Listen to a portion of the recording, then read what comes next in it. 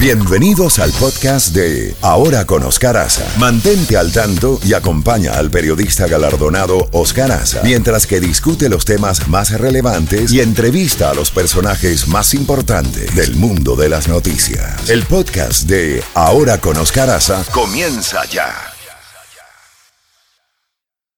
Contacto directo con Jacobo Goldstein. Bueno, Jacobo, buenos días. El presidente listo para emprender un periplo de 7 días por Europa, reunión de la OTAN.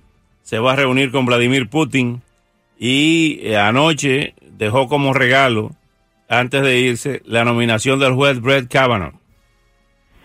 No cabe duda que esa nominación estaba en el aire, en el sentido de que había 4 finalistas y Donald Trump manejó esto bien porque no hubo fuga, o sea, no hubo alguien que soplara. Sí sabíamos que había 4 finalistas. Kavanaugh tenía y tiene un excelente récord legal, graduado de la Universidad de Yale, tiene 53 años de edad, ha tenido que ver con muchas cosas. Él fue parte del equipo que cuando trataron de sacar a Bill Clinton del poder con el escándalo de Mónica, ¿te acuerdas? Y todas las cosas que sucedieron. Y uno de los abogados del niño, Elian González, que trataba de impedir que fuera devuelto a Cuba. Así es. Kavanaugh ha tenido un récord. Tuvo que ver con el conteo final de las elecciones del 2000. Claro. ¿Te acuerdas que sí, así que, como te digo, tiene todos los ingredientes necesarios. Lo que pasa que ha dado ha escrito a más no poder. Ahí sí que hay para escudriñar lo que ha sido su carrera y cómo piensa, sobran documentos. Pero en un momento, en una conferencia que creo que dio en la Universidad de Minnesota o al Club de Abogados de Minnesota, donde dijo de que no es propicio andar enjuiciando a presidentes cuando están en funciones y tienen tantas cosas que hacer y por delante, y que podían ser, pero una vez que dejen el cargo. Eso lo van a agarrar los demócratas como piñata para decir, ya ven, él va a tratar de defender al presidente Trump si es que llegase a haber algún procedimiento legal contra él.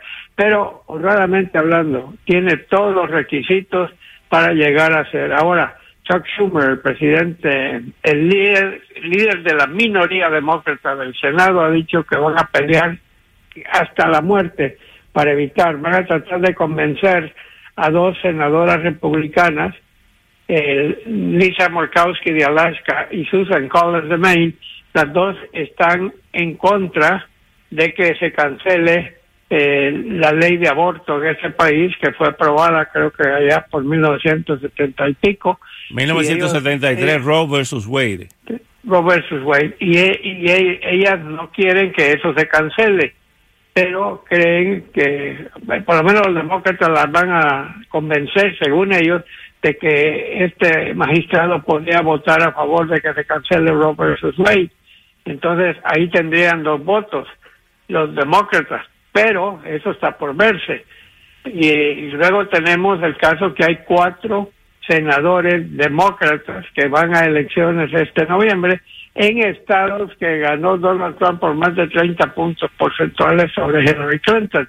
Ya cuando Trump nominó a Neil Gorsuch el año pasado, 3 de esos senadores votaron a favor de Gorsuch. Estoy hablando de demócratas. Así que si los republicanos si los demócratas logran quitarle a los republicanos un par de los votos de Collins o de Murkowski, los republicanos pueden capturar votos que en estos momentos son cruciales. Así que si lo tratan de bloquear por esa vía, no va a ser fácil. Entre tanto, hace días que no hablamos de la bolsa, cerró en alza ayer 320.11 unidades, un incremento de 1.31% al alza el Dow Jones. No, el Dow Jones anda por las nubes, como igual han sido las noticias económicas que hemos estado comentando. La tasa de desempleo más baja de los últimos 20 años, la tasa de empleo que cada mes sigue contratando gente a este país, toda una serie de índices económicos, la tasa de crecimiento, la tasa de desempleo que está bajando y bajando. Todas estas cosas favorecen al presidente Trump, pero también él se metió en un avispero cuando decidió aplicar aranceles a México, a Canadá, a países de la Unión Europea, a China. Con China ya está a todo vapor esta guerra de aranceles, y uno pensaría que eso pondría nerviosos a los inversionistas de Wall Street, pero parece que no, Oscar. Así que el presidente Trump en ese aspecto, en todas estas encuestas que hemos hablado, Clear Politics, en lo que Trump sí tiene números positivos es en cómo está manejando la economía. Así que tendremos que esperar y ver qué sucede con todo eso. El viaje que va a emprender Donald Trump es un viaje importantísimo.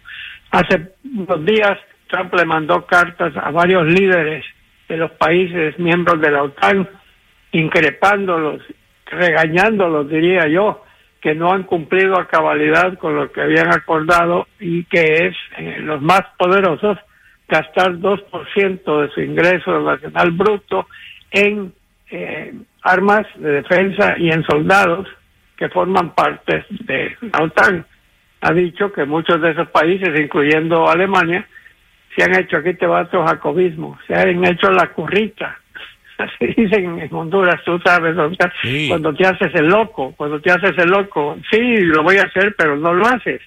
Entonces mandó varias cartas que ya tienen enojados a los países de la OTAN, que tienen un temor terrible que cuando se reúna con Vladimir Putin, le acepte a Putin todo lo que Putin diga y no consiga nada a cambio. Eso es lo que piensan esos países. Además, una vez que se lleve a cabo la reunión de la OTAN, el presidente Trump se da un brinco a Inglaterra, donde en estos momentos Theresa May está a punto de caer de su puesto. Le renunció al canciller Boris Johnson, le canceló el ministro de Brexit, de la salida de la Unión Europea, y ella está peleando por su vida política. Así que el viaje de Donald Trump a Inglaterra puede tener también ahí momentos de alta tensión. Luego se da un brinco a Escocia, creo que es la parte que más le gusta del viaje.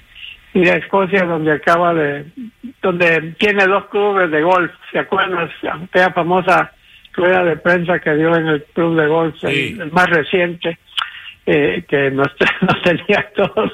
Le hizo la mejor propaganda del mundo a ese campo de golf. Y finalmente de Escocia se da un brinco a Helsinki, Finlandia, donde se estará reuniendo en una cumbre con el presidente de Rusia, Vladimir Putin.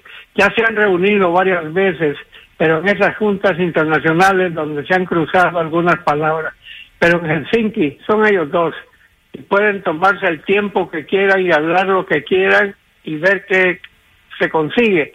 Recordemos también que Donald Trump tuvo problemas en la reunión hace un mes del Grupo de los 7 en Canadá, donde se peleó con el primer ministro Trudeau, pero también donde llegó con la pistola en la mano diciendo tenemos que hacer que Rusia regrese, que sea el G8 otra vez, y eso agarró totalmente de sorpresa a los otros países del grupo, a los 6 otros países del Grupo de los 7.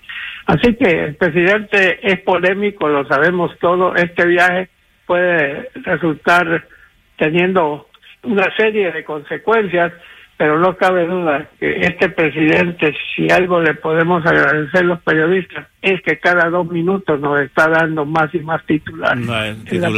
Así es.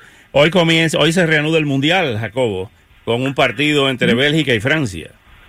Sí, va a ser interesantísima esa pelea.